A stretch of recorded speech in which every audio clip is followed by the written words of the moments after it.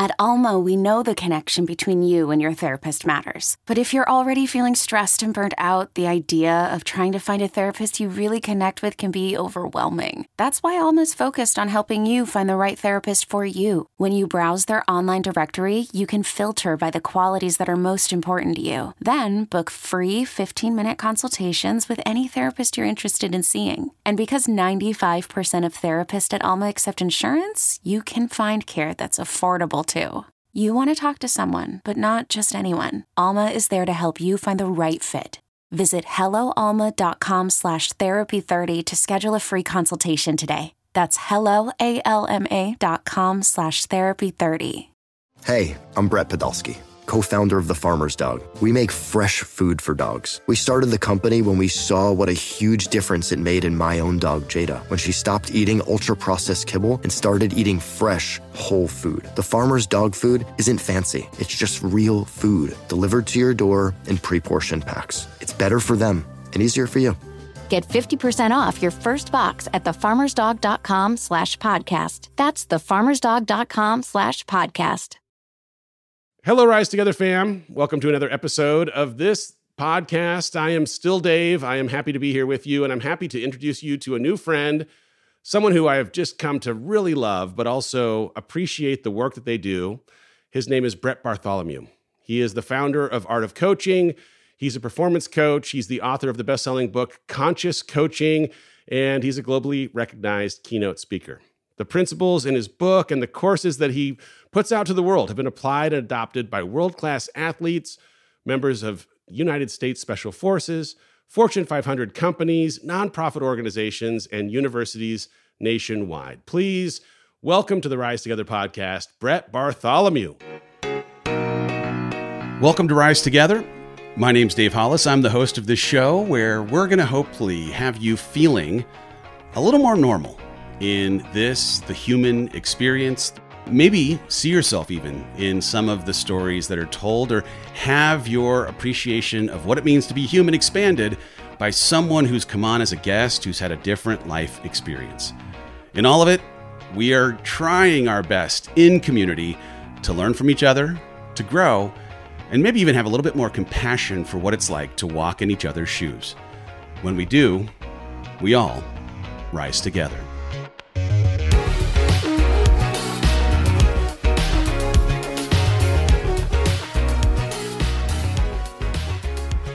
Hello, sir. Hey, Dave, how are you? I appreciate you having me on. It's so good to have you here. I appreciate you taking the time. I was honored to be on your podcast. And man, it was like one of my favorite shows that I think I've ever done, because there's something about your approach. There's like a no nonsense, no BS kind of take to getting to the core of what's really going on that I aspire for, that I think like some of my shape-shifting, some of my people-pleasing sometimes deviates from. And I just really respect the way that you've come at trying to help people get to the bottom of what's keeping them from their best, even if it sometimes means punching them a little bit in the gut. And I dig that about you. Well, I appreciate that. And I think you're selling yourself short. Your episode is definitely one of the more popular ones we've had on our platform over the past year, because you went places most people aren't willing to go. And I think you just have a world in general right now where people are really tired of kind of cliches. They're tired of one size fits all advice. And so, we try to bring an economy to our language, and internally we talk about our work as the goal is to be the most respectful kick in the butt you've ever gotten, while also coming from an informed place. And I thought that you did that extraordinarily well yourself. So we're just trying to complement that and continue to bring that same kind of value to your audience. Oh man, I appreciate it. I've been lucky enough to become friends with Mel Robbins over the years, and she has this same characteristic that, again, I just aspire for. Number one, she is who she is, who she is. It doesn't matter the situation, doesn't matter the people that are there. She's always who she is, but also she's the person I go to when I need to have someone just kind of like tell me exactly what I need to hear, even when I probably don't want to hear it the most. And it's part of what I love about our friendship and what I love about the work that you do. I gave a little bit of a bio there, short as it was, but would you give a little bit of your own story in your own words to the people who maybe don't know you yet, and a little bit of even maybe why you believe yourself to be on this planet? I know that's a big concept, but I feel like we're all here for purpose, and I think you're living yours out, my man. Sure. Yeah. Well, I'll give a synopsis here. And if there's anything that's interesting, I'll go more deeply into those things, but I'll try to stay away from, well, I went to college here and then I was born. So the gist of what got me on the path that I am on now is when I was when I was about 14, 15, my parents had gone through a really rough divorce. We had just changed schools. A lot of my friends at the time, people that I grew up playing sports with, I was a really competitive athlete. They had gotten into some pretty hardcore drugs. So this was a big life change for me. I didn't really want to be home a great deal because parents were fighting. When I was at school, my social group had kind of switched over dramatically. And I really channeled myself into training, into health, into fitness. These were things that I was always interested in. I was probably a little tight at that age for your average 14 to 15-year-old. And I put a lot of pressure on myself to live up to that quote, be the change you wanted to see. It just felt like everywhere I turned, there were flaky people around me, and I was trying to figure out who I was. So at this point in time, I wasn't the most popular kid in school because I really wasn't a big drinker. I wasn't a big partier.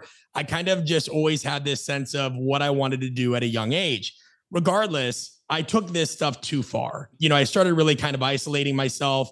I would train after school. I would train after dinner. I would do push-ups and sit-ups at night.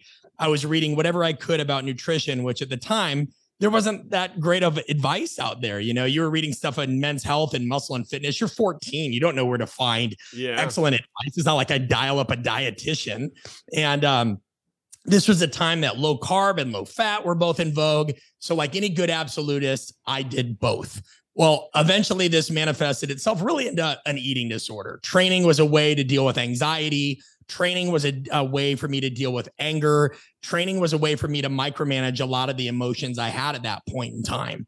And so I was in and out of outpatient eating disorder clinics, places that really didn't help me so much. They dealt with a lot of body image issues and things like that really weren't the core of what I had. It wasn't like I was scared of pizza. It wasn't like I was scared of being overweight. But anytime you would voice these things, they just kind of said, hey, this is the illness, making excuses. They'd talk right through you.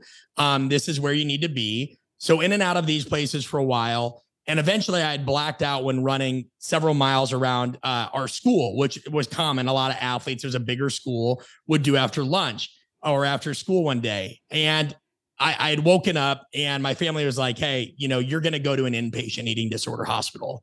At this time, to give you frame of reference, I'd gone from 130 pounds to 96 pounds. Oh, wow. But anybody that has dealt with any kind of depression or darkness in their lives may be able to relate to this. It very much felt like a ghost in the machine at that point in time. Like it wasn't like I was trying to lose weight. You didn't really look at yourself this way. It's just a lot of anger and a lot of anxiety. So I spent a year of my life in a hospital in Minneapolis, Minnesota, where you were woken up every day. Your blood was drawn at about 5:30 a.m. You were stripped naked. Depending on your BMI, your body mass index, they would determine whether you could shower because the initial shock, in my case, of hot or cold, could send you into cardiac arrest. Wow. Your meal plan was decided for you, and you spent nearly 8 hours in a 600 to 700 square foot room with other patients, surrounded by windows under complete and total observation. And I'll get to the crux of this in a sec. But just to give frame of reference, this is a place where, because most people don't know this about eating disorder hospitals and that these things like this are still in existence. They're really cautious of you standing or fidgeting because it can burn more calories. You can't chew gum. You could not, anything you watched, read, or listened to had to be approved. Dave, if you stood up, they would knock on the window as a warning. Wow. If you stood up again, another warning. If you did it a third time, you were given a boost, an Ensure, or you would be fed intravenously. Wow. And so, this was a place that every week you had to see therapists and psychiatrists, and they wanted to give you antidepressants. And a really interesting thing happened that informed my approach now. They would come in and do kind of group therapy sessions where everybody would tell their story. You had a 60-year-old woman who her husband had left her. She was struggling with self-worth. You had a girl that was in the middle of 9 children. Her eating disorder was a way to kind of keep attention on her. You had a junior Olympic wrestler who missed weight during nationals one time. His father beat him. So food became a mechanism for that. But everybody was there for a reason that wasn't really food related. All right. And during the group therapy session, people would say what they needed to say to get the check mark, that they were compliant. But when they left, when the nurses and doctors left, you'd hear what really was going on. Yeah. And so long story short, once I had gotten out of that hospital, I had gotten into, and we can dive into more of that later if you want, but I had started working. I went to college because I wanted to learn more about the human body to keep people from dealing what I had to deal with. Thankfully, a therapist that really was able to get across to me, helped me get out of that dark time in my life, got out of that hospital, regained the weight. And for 15 years, I turned that into a career working with professional athletes from a strength and conditioning standpoint, and specifically made my name working with problem athletes, the people that were rude, that people couldn't coach, the people that for whatever reason were labeled as, the folks that you hear complained about on Sports Center. Oh, yeah. But it was that time in the hospital that really helped me understand, like, the complexity and the darkness of people is where you want to dive into, because there's so much there that most people don't even look into, because, it's hard. And so now today, why I'm on this earth is, a one size fits all approach to dealing with people nearly cost me my life in several ways. When I was in that hospital, I saw it cost another person their life because they weren't able to reach them. And I just think that there is a lot of stuff I wish I would have known earlier when it came to power dynamics, dealing with Machiavellian people, dealing with the darkness of yourself. And I just want to share that with people in a really practical, accessible, non-wishy-washy way. Man, it's so cool, because I think there's a part of me that's like, man, I wish you hadn't had to go through that. And then also, you wouldn't be doing the work that you're doing if you hadn't had to go through that. Like, you wouldn't have the insight, the empathy, the insights to actually help people in the way that you do. And so in a bizarre way, but also a beautiful way, it's like you went through exactly what you needed to go through to be able to have the equipment to actually help the people that you're helping, whether they're problem athletes or just everyday Joe Schmoes like me. Well, and I think this is something that, it's the same with you, right? And you've been very open about the different things that you've gone through. And I think that we forget the best way to deal or help others deal with the darkness in their life is you have to go through that stuff yourself. Yeah. I think that creates a really good filter. I think it helps you know at various life stages who you are and who you aren't. But I think it also, the concerning thing at that point in my life was just, you see how many people still struggle with this from a medical standpoint, but also from whether it's corporate leadership, coaching on the sports side. I mean, universally, people are dealing with people problems, whether that's intrapersonal within or inter, at an unparalleled rate, because the world is just getting more and more complex. Yeah. And where's the book that teaches us how to deal with this stuff other than the typical tomes that are like, look people in the eye, tell the truth, honesty is the best policy, be positive. Like, sure. But there's also more nuanced aspects to, the socially complex world that we're in now. No, I love it so much. And it's part of what I love about your approach, because there's a lot that I like in personal development, and there's a lot that I take issue with in personal development, because the one size fits all kind of take this and you'll be fine is good for some and completely not applicable to plenty. And there's something beautiful about the nuance, as you say, in identifying that, hey, everyone's got to have somewhat of a specialized, individualized approach and some context for what their process or their experience was in getting them to where they are, so that you can actually give them a gift of, here's how to get from where you are to where you want to go, understanding some of the details of what you've been through and understanding some of what ends up being, of course, hard, but also a part of your experience, stuff that you've had to process. Yeah, well, and these things lead to a framework, right? Like then it starts leading to operational principles within your life of saying, all right, what did I really learn from this? And, whether it was my time in strength and conditioning, my time in the hospital, our time transitioning into reaching an entirely different audience now in general leadership development, or the stuff that we're doing within power dynamics, like without a framework, it's kind of like those lessons are wasted. Yeah. And so I think the most valuable thing that came out of that hospital experience is if I had any advantage on anybody or another version of myself, if the metaverse was real, it's that when you spend a year in a hospital, you have time to ask yourself some really hard questions. I mean, it was like me, Eminem in my headphones, and whatever books you were allowed to read, because other than that, there was no exercising. There's no leaving the hospital. I mean, this is Minneapolis, Minnesota, on the 8th floor. Talk about like seasonal affective disorder. Yeah. Right? I spent my 16th birthday in that place. And so I just think being able to have some stillness and solitude and reflect on the messy realities of life and leadership sometimes get you ahead, even though it may not be fun. Selling a little or a lot? Shopify helps you do your thing, however you cha-ching. Shopify is the global commerce platform that helps you sell at every stage of your business. From the launch your online shop stage, to the first real-life store stage, all the way to the did we just hit 1 million orders stage. Shopify's here to help you grow. Whether you're selling scented soap or offering outdoor outfits, Shopify helps you sell everywhere. From their all-in-one e-commerce platform to their in-person POS system, wherever and whatever you're selling, Shopify's got you covered. Shopify helps you turn browsers into buyers with the internet's best converting checkout. 15% better on average compared to other leading commerce platforms. And sell more with less effort thanks to Shopify Magic, your AI-powered all-star. Shopify powers 10% of all e-commerce in the US. And Shopify is the global force behind Allbirds, Rothy's, and Brooklinen, and millions of other entrepreneurs of every size across 175 countries. Plus, Shopify's award-winning 24/7 help is there to support your success every step of the way. Because businesses that grow with Shopify. Sign up for a $1 per month trial period at shopify.com/Odyssey Podcast, all lowercase. Go to shopify.com/Odyssey Podcast now to grow your business, no matter what stage you're in. Shopify.com/Odyssey Podcast. It's so cool though that you got so much insight at such a young age. I mean, I wouldn't wish it on someone, and also like what a gift, because you had to go through an incredibly hard thing. It produced so much good. And some of us I'm 47, I'm still having breakthroughs, and I'm having them usually because of super hard things having been presented to me. And there's a part of me that has envy for, man, I wouldn't want to have to go through what you went through, but I do envy the fact that you got to go through it at 16 to produce a little bit of the insight that allowed you to think differently about what your 20s and 30s might mean, what your purpose put into practice might mean. There's something beautiful about it. I mean, coaching is your game, right? Like artofcoaching.com is the website if you are interested in learning anything more about Brett's work. I mean, like it's so freaking great. But you list a bunch of words on that landing page about what coaching is: teaching, leading, listening, learning, mentoring, adapting, managing, caring, supporting. Like I'm sure you could go on and on. I have a coach.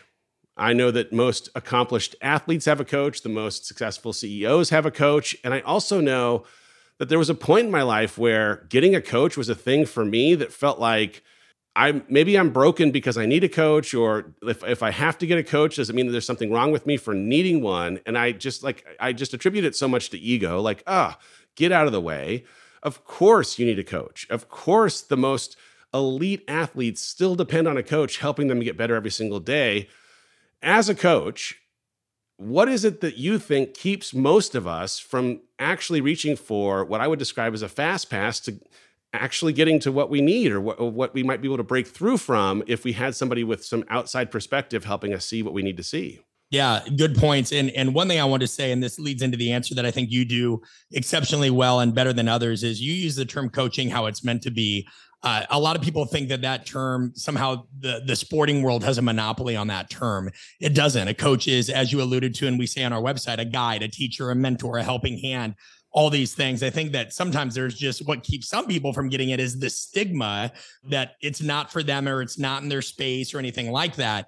But the reality is everybody needs a coach on the journey of life for the same reason everybody would benefit from having a map or a GPS if they take a road trip. You may have an idea of the general direction, but like, what are you really willing to risk based on that bias, And so coaches, obviously, they help you discover blind spots. They can help save you time. It has nothing to do, like, people think that there's this paradox of, if I need a coach, as you alluded to, I must not be good enough. That's not true at all. Like the reality is that you have a cheat sheet and you need somebody to be able to see the world from a 10,000 foot view. But here's the reality. Like, if you think, why do people seek out coaching in the first place? Not that dissimilar from why people seek out leaders. People want security, right? Like, autonomy is great in people's eyes. Oh, I don't need a coach. I want to do, until you realize, like, it's really all up to you. I think a lot of people wish for autonomy.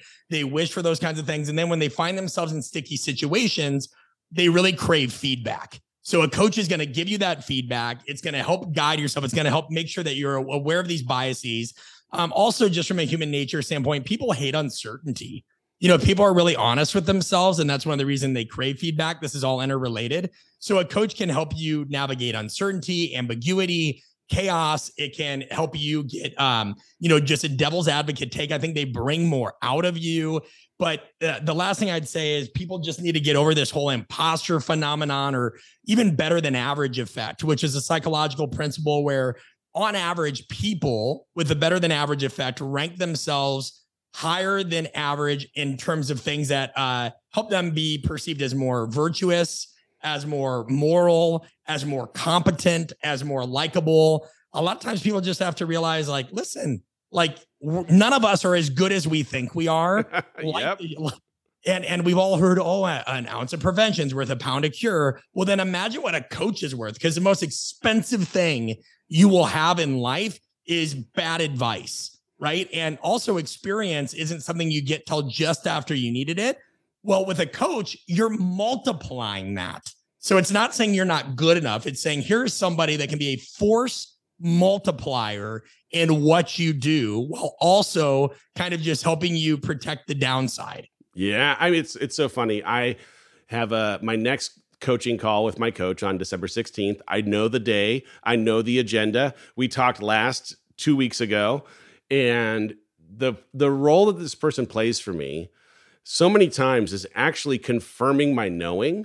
Like, I have an instinct, I have a gut, I want to go in this direction. And then I have all these negative voices that start trying to tell me why this thing that I know isn't a thing I should know. And when I sit with my coach is like, what are the voices coming from? Where are they coming from? Who gave them credibility? Why are you listening to them? You know what you know. And there's this beauty in him redirecting me to what I already know that is less about giving credit to he as a force in my life, as a reminder that I already am the force in my life, and that I need someone to come and remind me of what I already know. And I think that's part of what the role of a coach ends up being. That, and there's a really key distinction that I want to make between this two, because we had, and I'm going to share a marvelous failure we had, but it also lent insight into something that I think we as a society need more clarity on. We once had a client that they had said, hey, I'm seeing a therapist, but I could really use a coach. And we had said, okay, well, let's get to know each other better. We're talking about these things. She was in the corporate space. And one of the reasons she said she really wanted a coach, aside from just a therapist, is, she's like, I want somebody to actively disagree with me. I need somebody to kind of push me a little bit. And I don't really feel like I get that from my therapist. Yep. I get a therapist that will listen to me and kind of do motivational interviewing and all this. So I said, okay. So we line up a session. We go through it. We always use a lot of tactical role playing, where we'll use scenario planning. If she had a particular problem, we gamed it out 4 different ways. And then we engaged in a series of 3-minute role playing scenarios where either I or she adopted a persona, and just to prepare, right? The same way an athlete is going to scrimmage and practice in different scenarios. It's not 4th and 1, but they're going to practice as if it is, because you need to put yourself in those situations. And she was pretty, after it, she was pretty heated. And she was just like, this isn't what I expected. I'm not really happy with it. And we were like, oh, okay. Let's try to resolve this. What could we have done better? Long story short, she calls back 24 hours later and she says, I want to apologize. I didn't realize how uncomfortable getting what I actually wanted and needed was going to be. Right. I said I wanted somebody to not agree with me and not just feed into the echo chamber that is my head and my immediate network. I got that, and it felt uncomfortable, and that's what I needed. And, I hope that makes sense. It's just like, people should not get a coach if they don't want to be, countered. People should not get a coach if they don't want a devil's advocate. People should not get a coach if they just want somebody to tell them how great they are. Yeah. Like, a coach may do those things at times. And in your, like, the sense that you gave, it's like warranted. A coach also needs to build you up and do this, but a coach also needs to push back and be like, hey, Dave, not the best idea. Yeah. Well, I even think of it too through the lens of, there are a lot of times when I'm making emotional decisions, and I need someone who can make analytical decisions or objective decisions. And the role that the coach ends up playing is, they don't have the same emotion that I have. They're not as connected to the things that I'm connected to, and they don't have all the history that I have in programming or anything else that might have affected the way that I feel about this thing. And so for them to be an objective arbiter of, hey, from my perspective, and frankly, from the perspective of almost every other person that isn't you, this is a pretty simple choice. And going left really makes sense for all these reasons, except for the emotional thing that you're holding on to. And then it has me having to like dissect, oh, is the emotional thing that I'm holding on to a good thing? Is it a right thing? Where did the emotion come from? Why am I even still stuck in this? But without the coach, I don't get the opportunity to even ask a question because I would have otherwise just made the emotional decision and it might not have been the right one. I might have decided to go right instead of going left when every other person absent of the emotion would have said left was the right thing to do. Yeah, I mean, no question. And by the way, it's not just you or me. We generally, as human beings, make decisions on emotions first. Yeah. And then we back them up with logic. It's like, oh, that new iPhone looks good. And oh, you know what? It would help me be better at marketing or answering my emails or multitasking. And Professor Antonio Damasio of USC, and I have to go down the nerd route with this stuff because it's really a lot of my doctorate now is like, yeah, like we're emotional based creatures. So to your point, it's an excellent example. You got to have distance. And if you're my coach, you're not going to be as emotionally attached to the situation as I am, vice versa. But I just think that that's an expectation that's been lost in society where we have a lot of these conversational outputs that do become echo chambers. You get a coach because you want to be pushed out of your comfort zone and because you actually you want to engage in adversarial simulations. Again, from a positive standpoint, right? Like what I just tell people you may not always like me, but I promise you're not going to be in the same place when we're done, and how you define progress and clarity is up to you. But I'll tell you this, most definitions are going to tell you that's not being in the same place. Yeah. So good. I know for me, like so many people I'm working with right now, heck, myself, even in the changes that I've experienced in my own life, they feel at times that they have lost themselves. Like I had an identity, it was taken away or I took it away. I was something before I became something. And there's a question of like, who am I now that I'm no longer who I've been is this thing that comes up. And I'm wondering, as you as a coach lean into helping people understand who they are, if they feel like they've lost themselves as a person in a relationship, as a parent or a partner, an employee, what advice do you have to someone who's working through the feelings of lost? And is there a tool or a process that you have in helping them feel more found? Yeah, there's a few of these things. And this is probably one of the better questions I've ever been asked on a podcast. So thank you for that. And I really appreciate how you meta communicate, how this is not just a relationship thing. This can be a transitioning careers thing. Yeah. This can be moving to a new country. It can be any of that. And so nobody's problem is greater than or less than anyone else. Mine is probably going to be somewhat muted compared to somebody who maybe has gone through, maybe somebody listening has gone through a tremendous, like a death in the family or a relationship ended. But I know one thing that this touched on with me at one point is just switching careers, having 15 years built up, trying to be everything I wanted to accomplish in strength and conditioning in the world of sports. And then saying, okay, now I'm going into the broader leadership spectrum, right? To even to think that I even have to quote unquote compete with the likes of like a you or a Mel Robbins or anything like that, which of course that's not the term any of us would use, right? Non-zero sum as we compliment, but like this is I was like, I just gave all that up and now I'm a nobody in a new field. And, we started a grassroots business and there were people that were like, why'd you quit coaching? And I was like, quit coaching? I'm just coaching people in a different way now. But I realized that my public persona, there were people that they didn't really understand how to make sense of this transition. I know when my wife had broken up with her significant other before me, she was trying to figure out who she really wanted to be and because there were just people that thought they were going to be the perfect couple. So we all go through this.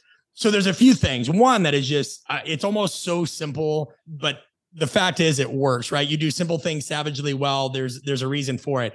You've got to find solitude. I found that whatever that is, for me, that would be hiking in the Blue Ridge Mountains. That could even be something as silly as if you went up to my closet, I have a separate computer screen and monitor there because I'm somebody, what I found is like, I would get the most clarity when I was in a hotel room when I was traveling or the airplane, places where I just felt closed off and not as accessible. Yeah. So whether that's out in nature, whether that's a room in your house, whether that's you need to take a trip, find some sense of solitude. Otherwise, the noise is just going to continue to hit you and hit you and hit you. I think another thing is mentally and emotionally just kind of purge whatever that inner nonsense is. A heavy bag is great for this. For some people that might be going to therapy. I think this is an idea where you can't look at the one size fits all stuff, right? You look online, it's going to tell you, talk to somebody, do this, find peace, join a yoga class. Cool for some people. For me, a mixture of solitude and tremendous exertion physically was a huge thing for me. That almost leads into the next tip. I am somebody that if I want to change my psychological or even physiological state, because we do know that part of finding yourself again and getting clarity of thought is creating some kind of physiological change in the body, hormone imbalances, chemical responses in the brain. Emotion happens through the ears. So I have a playlist of songs that just take me back to certain points in my life. Yes. And as twisted as it is, 3 of the songs on that playlist were things I listened to on a loop in the hospital at one of the saddest points of my life. And I think, feel free if you tell me if you don't agree with this. I think sometimes we have a desire when we go through these hard things, we're trying to find ourselves to keep examples of previous wins present. And that's great. You can, like the old improv principle, yes and. But if you were to look at my office, I have 3 or 4 things or these songs, for example, that remind me of the darkest times. Oh, I'm with you, man. Selling a little or a lot? Shopify helps you do your thing, however you cha-ching. Shopify is the global commerce platform that helps you sell at every stage of your business. From the launch your online shop stage, to the first real-life store stage, all the way to the did we just hit 1 million orders stage. Shopify's here to help you grow. Whether you're selling scented soap or offering outdoor outfits, Shopify helps you sell everywhere. From their all-in-one e-commerce platform to their in-person POS system, wherever and whatever you're selling, Shopify's got you covered. Shopify helps you turn browsers into buyers with the internet's best converting checkout. 15% better on average compared to other leading commerce platforms. And sell more with less effort thanks to Shopify Magic, your AI-powered all-star. Shopify powers 10% of all e-commerce in the US. And Shopify is the global force behind Allbirds, Rothy's, and Brooklinen, and millions of other entrepreneurs of every size across 175 countries. Plus, Shopify's award-winning 24/7 help is there to support your success every step of the way. Because businesses that grow with Shopify. Sign up for a $1 per month trial period at shopify.com/Odyssey Podcast, all lowercase. Go to shopify.com/Odyssey Podcast now to grow your business, no matter what stage you're in. Shopify.com/Odyssey Podcast. I sat on the back patio that is on the opposite side of where I'm looking at you right now, listening to Ben Rector. There's a song called Sailboat, and it is in my playlist. And I force myself to listen to it to remind myself every once in a while of what it felt like just immediately after divorce. Because number one, I've made a lot of progress from that guy who was feeling like he was lost at sea, but also there was something in permission to feeling okay with being lost in that moment that makes me feel okay with being lost in any moment. And so I have to bring myself back to it every once in a while because I get to celebrate and feel normal. Right. And I think that's a perfect example. All in all, and I have to be careful how I phrase this, but I also just want people to be discerning. I do think that in general, if you want to get better at dealing with those things, actually leaning into the dark side of things is more beneficial than you think. Now, there's got to be stopgaps on this. I'm not talking about going off and engaging in self-destructive behavior. I'm talking about just remembering like those moments are the things that shape us. It's the shrapnel that gives us scars that remind us of those lessons. So to just go into happiness wonderland is a little bit silly. And it's almost like when people have, and again, I'm not crapping on people that use morning routines and everything else. They can be valuable, but if every part of your day is so structured and so optimized, are you really resilient? You know, and that's the same thing that happens when we're trying to find ourselves and surrounding by positivity. The other thing I would just say is explore, travel, ponder. A big part of our workshops, we utilize improv. We create safe places for people to fail, explore the range of their emotions and personalities, And I just find like if you're dealing with a world that's inherently chaotic and ambiguous and increasingly fast paced, well, the better you can lean into that, or the more you can lean into that in some aspects, the better. So solitude, music, moving, keeping reminders of the dark times close. I just wanted to give you guys some things that maybe you haven't heard everybody else say and every other website say. I love it. Hey, guess what? There's plenty of times where I don't feel like running, but running for me has become this super cathartic church meets therapy kind of experience. And there are times when I tap into the darkness and I run further and faster than I've ever run. And it's because I need to work through whatever it is in that darkness that hasn't yet fully been processed, but it's beautiful, even if sometimes it sucks. It's like, it just is. This leads it like nicely into a question about motivation, because for me, it's been a super, super interesting thing. I have found it to be more a byproduct of momentum than a thing that is just naturally occurring inside of the universe that we operate inside of.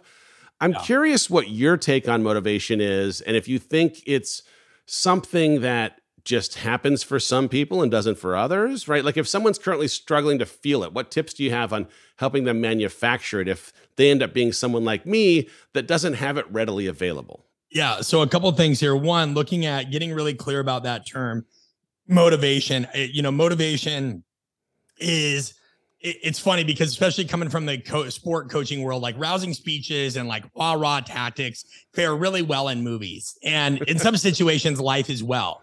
But motivation is not really an external matter as much as it is an internal one. So for example, when I would tell people that would say, well, how do I motivate this person? I'd say, think less about how do I motivate X to do Y? And instead, maybe even ask them, hey, what conditions need to be present for you to do this thing? Oh, that's good. There was nothing more like, listen, I have a master's degree in exercise physiology, but I have two parents that are not active and don't follow health advice, will never, ever listen to me. The expert's always out of town and it's never their son. And, so what I just did is I made what I always try to do is I try to educate them, which that's the classic don't do this, right? Like logic does not change people's behavior, neither does information to a point. Like we're all familiar with those anti-smoking campaigns of the early 90s. Those by themselves weren't really successful. But then when they started putting more visceral examples of, a woman with a hole in her throat that was like, I eat breakfast through, or they started like that hit on the emotional triggers. So what I realized, and I'll extrapolate on this in a moment, is for my parents, I just had to do little things like now there's a foam roller here in the house. Now there's a massage gun. I had to make things more accessible. Like everything just had to be accessible because environment to a large point dictates behavior. It's the same thing I'm dealing with now. I always try to use myself as a case study because I never want to seem like, hey, I got it figured out. I'm trying to do my PhD right now, write a new book, run a business, and be a father. There are some times I found that I am way behind on my writing. Not because I don't know what to write, but I don't really want to go into my office. It was such a busy year. I attribute my office with stress. It's cluttered. It's messy. And then I realized, well, I don't need to. I can take my laptop and I can go into a different environment. I can do this. I can do that. I can create the environment and the conditions you need to get something done. It is not sure, if you want to look up YouTube videos and all that, but for me, I know I have a certain playlist, a certain environment, those things will help. And by the way, that helps things last, Dave, because then those people are accountable. Yeah. They have to be accountable to all right, these are the conditions necessary. Because by and large, people are driven or influenced by four things. One, we already touched on it, environment, and that can be perceived environment, actual environment. Las Vegas is a great case study. Look at the tens of millions of dollars they do to perfume the air, no windows. They know what behavior they're trying to elicit. There's social factors. What is everybody else doing? Which is another piece I say about motivation. Motivation fails because reminding people of rules or values they should adhere to doesn't change their behavior. They're more likely to follow an example, Yep. And you're a parent. I watch my son. I can sit here and say, don't do this all I want. He's going to follow my example more than he is my words. Every time. Yep. People are social creatures. So maybe you just got to get around different people or go to a coffee shop if you're trying to get work done or join whatever that is. Another thing is timing. I think that this is one of the most underrated things about motivation. You might not feel motivated right now because maybe you just came out of an extraordinarily busy season, or maybe you never gave yourself time to recover. We had to deal with that with athletes all the time. Sure. It's just like, hey, dude, like the issue is not more training. You need to recover. Like right now, you could look at me. I'm not really motivated to go do a bunch of workshops right now because I just did 23 this year, traveled 85,000 miles. I'm motivated right now to just be home for a while. Yeah. I think like give yourself grace of looking at the timing. And we're recording this around the holidays. This is probably not the best time to be like, I'm going to lose a bunch of weight. No, you're not. You're going to have to go to your in-laws. You're going to have to travel. You're not going to get all your workouts in. So quit beating yourself up. Instead, think about something, the minimal effective dose you could do right now. Maybe your 4 days in the gym lifting becomes 2 days lifting, but an everyday go for a 30-minute walk thing. Yeah. So and then the last thing is just drives. And this is where I'll turn it over. So drives, very interesting, very different than motivation. Drives are subconscious influencers of behavior. People can be driven by all kinds of things. My wife is a security drive. She loves information. She loves having a plan. My neighbor is a unity drive. He wants to be around people, whatever he does. Some people are adversity drives. Like they love hard things. They want to put themselves against the wall, whatever. So you have to think about, what is it that drives you? And this is, again, creating those conditions. I've been told all my life, don't procrastinate. Fact is, Dave, I do some pretty damn good work when my back's up against the wall. I am the same. What's interesting is it almost sounds like a love language kind of thing. Like you all have individual wiring, and understanding the way that you're driven will actually have you manufacturing the motivation that you'd hope for if you can lean into that drive. Extraordinarily well. And it's a free quiz anybody can take. If you're comfortable with me sharing it, do it. You just go to artofcoaching.com. What drives you? Free quiz, very simple, gives you strengths and snares. And this was just critical. And we tell people to take it at least 3 to 4 times because your mood will impact your answers. Take it when you're riding high. Take it when you're not in a good space. Take it when you're crumbling. Because all these personality assessments that people do, it's like they take it once and they're like, oh, that's me. Like, yeah, no, these things are moving targets. So all in all, you could simplify it by saying like, before this, people would say there's 2 types of motivation. There's like approach motivation and avoidance. So somebody might join a gym to get in shape. That's approach motivation. Or I'm writing at my keyboard because I want to get my book published. Some people might join a gym to not gain weight. That's avoidance, or I might say, hey, I don't want this book to suck. So I'm going to do that. There's not one that's better. It just depends on the person. Yeah. And I think when you can give a language to these things, you're like, oh, this is just me now. And I'm okay. And this is how I work. Now I can create the conditions that I have an awareness of this, and we can facilitate more progress. What's crazy for me is I feel like success and failure have both had a lot of effect on momentum around motivation in my life. Hiring for your small business? If you're not looking for professionals on LinkedIn, you're looking in the wrong place. That's like looking for your car keys in a fish tank.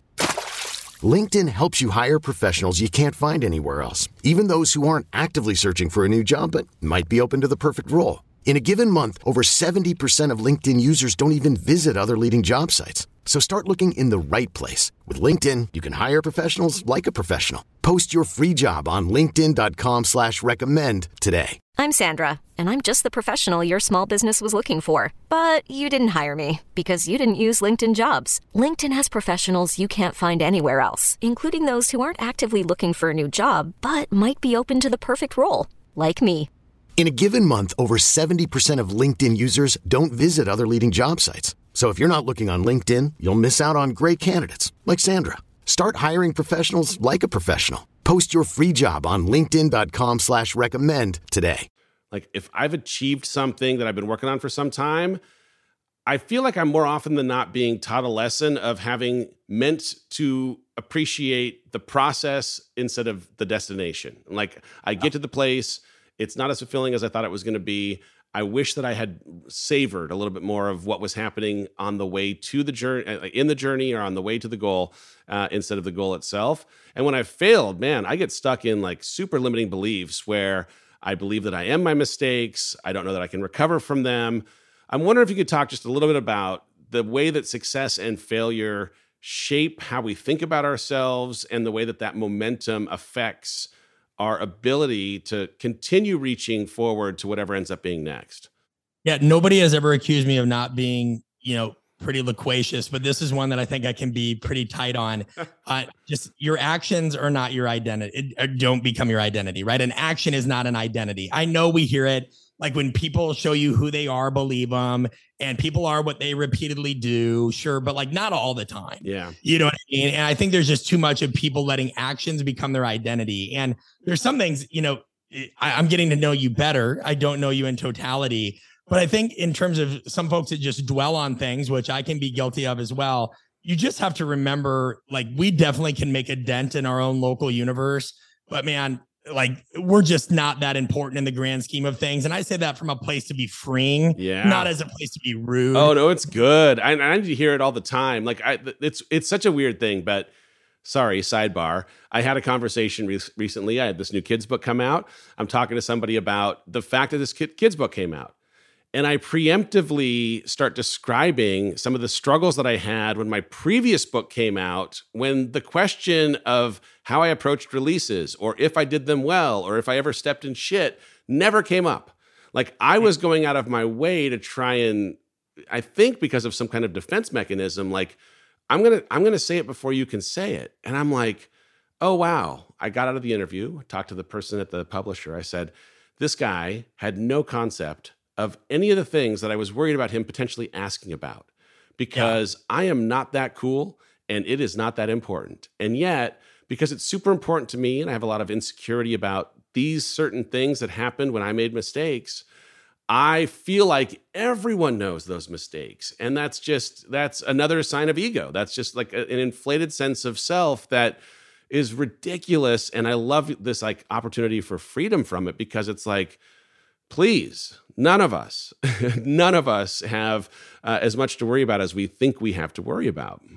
No, I mean, because the reality is, and again, give me some grace here for anybody listening, understand what I'm trying to say here. Unfortunately, if you and I were to like die today, right? After about a year, aside from our kids, our immediate family, loved ones, like people just kind of like the world spins. Yep. That sucks. That's really sobering.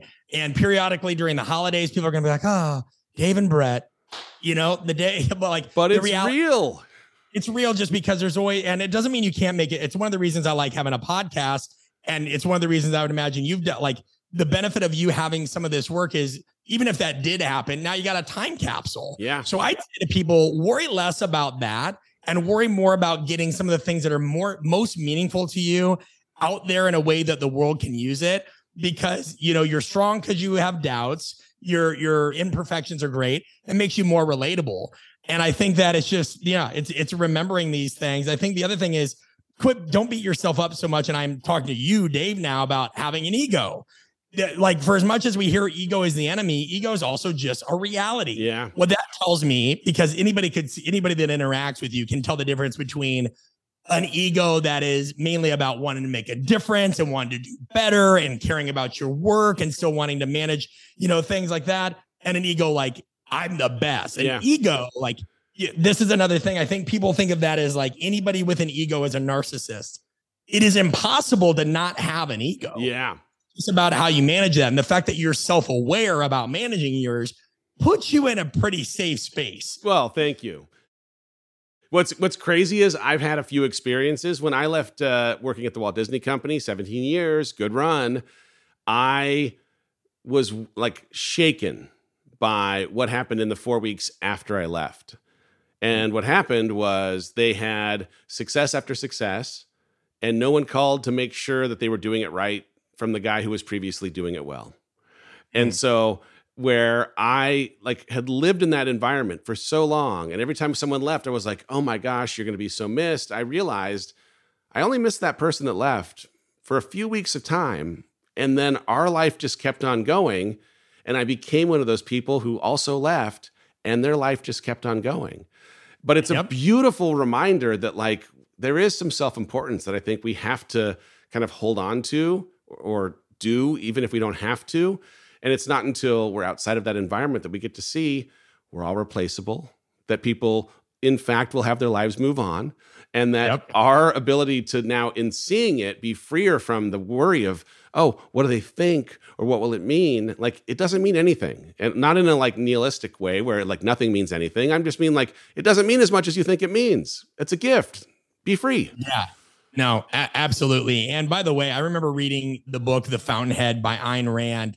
And it was this idea, you know, I'm oversimplifying the book, but the collectivist versus the individualist. And I had worked for an organization that I was very proud to be a part of, but they like ripped the individual out of you. Like if you even tried celebrating a win, even tastefully, it just was not okay. It was the team. And it became, you know, like any of these things, this is again, like we got to get better at living in the gray area. Either of those things to an extreme are not good. You know, and this is where you think about like life is a big circle. You go extreme as an individualist, you end up the same place as you extreme as a collectivist, right? Unhappy. And generally, by the way, people that try to convince others that, you know, everything you do should just be for the common good and it's about everybody else. A lot of times you look at history, those are people that tried to take over the world. Yeah. With the hell, you know, like, and so like, don't subdue the individualism. Everybody listening, your stuff does matter. Imposter syndrome and phenomenon are just like, that's good. You should worry. You should feel like you've never arrived. The most accomplished people on earth feel that way. And, you know, like it's all going to be okay because we're all a huge mess. But if you don't double down on what you think and what you believe in, right, wrong, or indifferent, because it's always going to be a mix of those things, you're never going to find your audience. You're never going to make an impact because you're just going to walk on eggshells, second guessing yourself constantly. So good. This dives in right to what I wanted to go to next, in that I feel like we all have this knowing, an instinct, a gut, and that anxiety so often is when it shows up as an alarm that we are acting in opposition of what we already know, right? Like we know something, but we're behaving in a way or we're thinking in a way that is deviating from the thing that we know. And when we know we could or should be doing something, whether it's because of fear or doubt or a desire to be loved or any other thing, we're denying part of our knowing for safety. And that anxiety bell shows up and it's ringing to try and get us closer to alignment. That's my take on anxiety. But I'm curious what your take on anxiety is and how you encourage people that you coach to respond to it in ways that might make it a resource rather than a liability. Yeah, I mean, I think that people have to realize that if you're anxious, that means you care. If you're nervous, it might mean you're unprepared. There is a difference between anxious and nervous. That's good. If you're anxious, you care. If you're nervous, you might be unprepared. And by the way, you might feel a little bit of both sometimes. You know, those things happen. But this goes back to, again, my time coaching athletes. If somebody is competing in the Olympics, what am I supposed to tell them? Like, don't be anxious? That is horrible. Like, I'm denying things that they feel. That like positive thinking is, this is, again, it's tricky. You're asking somebody, you're then making them, they already feel anxious. Then you're telling them they shouldn't feel anxious, just think positive thoughts or whatever. But then they're going to put more pressure on themselves and stack that because they can't think positive thoughts. No, the most empowering thing I can tell you is feeling anxious means you care. Being nervous means you're unprepared. Differentiate between the two. But there should not be any like, this is like, people have to realize that whether you feel angry, whether you feel anxious, whether you feel scared, whether you feel hopeful, we have this range of emotions and they all have a purpose, right? There's a reason human beings have this in our cachet. So I think you just have to leverage that. When I go speak or when I go do something like, man, the other week I had to create a new presentation in probably less than 30 minutes because we had some travel mishaps from one trip. We had an issue with our son. Everything that could have gone wrong between trips went wrong. And I had to like land, make a presentation in 30 minutes. The Wi-Fi on the plane didn't work. I'm up in front of 500 people, which is like nothing compared to what you have spoken in front of, but it was just it was a big group for this. And like to get up on stage, I was like, they go, how you feeling? I go, I'm anxious. And they go, well, can we do anything? I go, no, I just need to get out there and go. Yep. And let's sit. And what you'll find is when you lean into that, it focuses you. And the filter becomes tremendous. And this goes back into sometimes the power of procrastination. And I know I'm giving opposite advice of what a lot of people do. When you feel anxious, like you want to harness that and say, what matters right now? What is the thing I can focus on? Screw your notes, anything you wanted to speak on. What matters now? Say it. Yeah. You know, and by the way, if you mess it up, congratulations, you have a version 1.0 Everything on this planet now has software updates. You just need to go through a software update, iterate, get data. But, people don't get out there and do it and just deal with those nerves. I have no idea how we're supposed to get better. Yeah. Well, it's all information, as it turns out. It doesn't mean that it tastes good while you're being informed. But when you're making a mistake, it's teaching you a lesson. When you're going through a hard time, it's teaching you a lesson. If you're following what you think is your gut and it turned out to be your fear, you're being taught a lesson. Like, it's all going to be lessons in the end. I want to talk about making big decisions, if you don't mind. Since we met, man, I've been faced with a few big old life-changing kind of decisions where I find myself really balancing this practical part of my brain against this instinct that exists, or my knowing telling me what to do. I tend to be a pretty practical, pragmatic person. Safety and security has always been somewhat of a North Star. I push against it all the time. And yet, I have this hard time when it comes to making big decisions of knowing, am I listening to my fear? Am I listening to my pragmatic self? Am I listening to my knowing? Do you have a process or a framework that you help walk people through in coaching that helps them make big decisions when they have the same kind of tug from multiple sides? Yeah, we were just doing something. I pulled it up to make sure I quoted appropriately. We were dealing with somebody that was trying to figure this out, whether they should move for a job or not. This was their decision. And so we have what's called an opportunity matrix. And, we basically say, hey, you need to list out some of the personal, social, financial, aspirational needs, whatever this thing is, right? We could go on and on, but just lay these things out. Like, so for example, from a psychological safety and security standpoint for them, that was like, is this job going to give me appropriate stress? Their last job was too easy. At the same time, will it give me vacations, holidays, whatever? How will it help my physical needs? Or how will it address that? Just like you look at Maslow's hierarchy, right? Yep. And here's the thing. When people are making decisions, the most important thing you can do, aside from listing out values or all those points, is always think in the context of compared to what? Well, this would be good compared to what? Well, this is expensive compared to what? This is risky compared to what? So with this matrix, we tell people to list out their three options. Let's say I'm moving to Dubuque. I am going to move to LA. I'm going to move to New York. And it could be anything, just out of sake of time that we have, right? I'm going to give this example. And then they're going to list one of those factors. Okay, pay. Great. If I take this job in Dubuque, is this going to give me the best pay? What's the reality? Even if it gives you the best pay, are you now in a more expensive city? And so you start laying these things out and you might say, man, I thought this opportunity was going to give me the better circumstance here. But then when I weighed it up with the fact that it's actually further away from the airport, or it's a more expensive city, or it's more expensive here, like whatever that is. Yeah. Another example is somebody was like, oh, I want to go somewhere where there's nice weather. Well, they were in a job where inherently they weren't going to be outside that much. And this was like a pretty 365, type of job. And so it was like, hey, I understand that you want to move to San Diego, but like, what's the factor importance of that at 1 out of 10? Oh, that's a 10. Weather. Great. Now, what is the rating, the likelihood that you're actually going to be able to get out there and enjoy that weather as much as you think? Probably a 6. Well, that's a differential of 4, where another job, you may get a little bit more freedom or travel time where you can go do this. So I just think people, if you don't have a process to lay out the opportunities, lay out the values, think compared to what, and really ask yourself, all right, I rank this at an 8 out of 10, but the likelihood that I'm actually going to use it, because man, I've lived 15 places. By and large, people do the same shit. Yep. Pardon my language. I've lived in LA. I've lived in Pensacola, Florida. I've lived in Omaha, Nebraska. I live in Atlanta, Georgia. I've lived in Phoenix.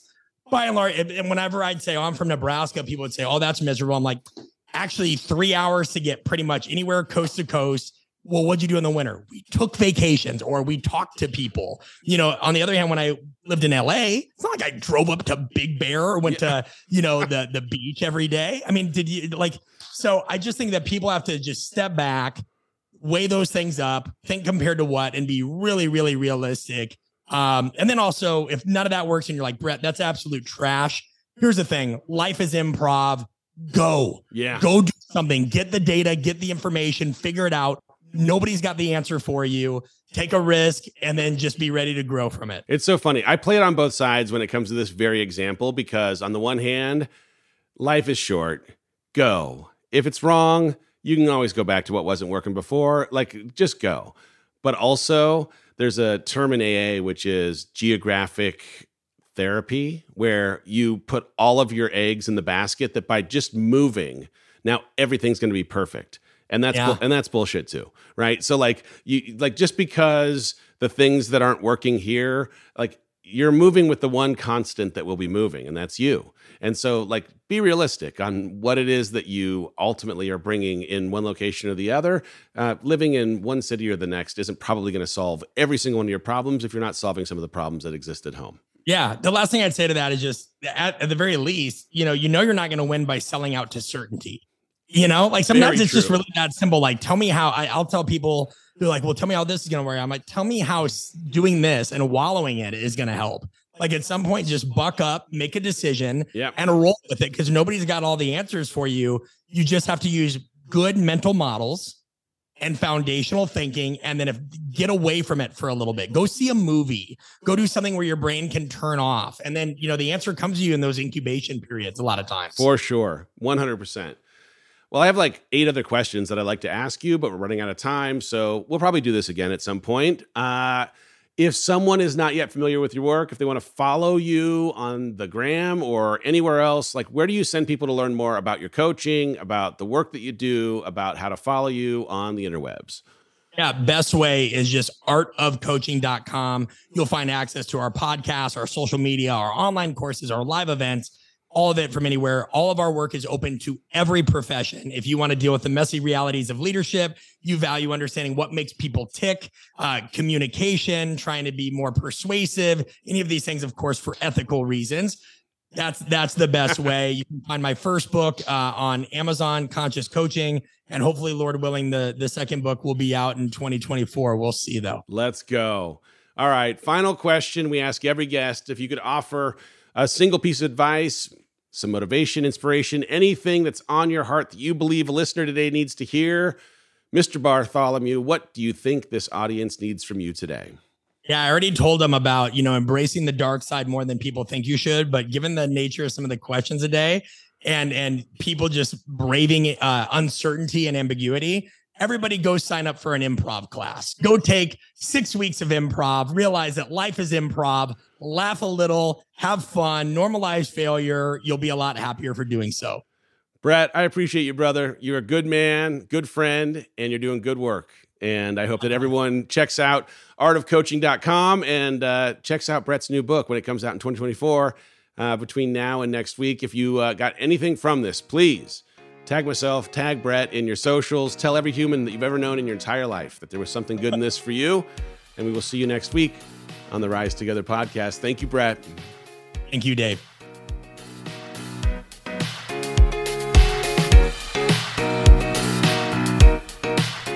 Hey, y'all. While I am taking a hiatus from social media, I'd still love to stay connected to you on the regular. If you head over to MrDaveHollis.com, I have an opportunity for us to become one-way pen pals. Yep, I'm going to be sending out regular updates, stories, observations, hopefully things that will also make you laugh or think.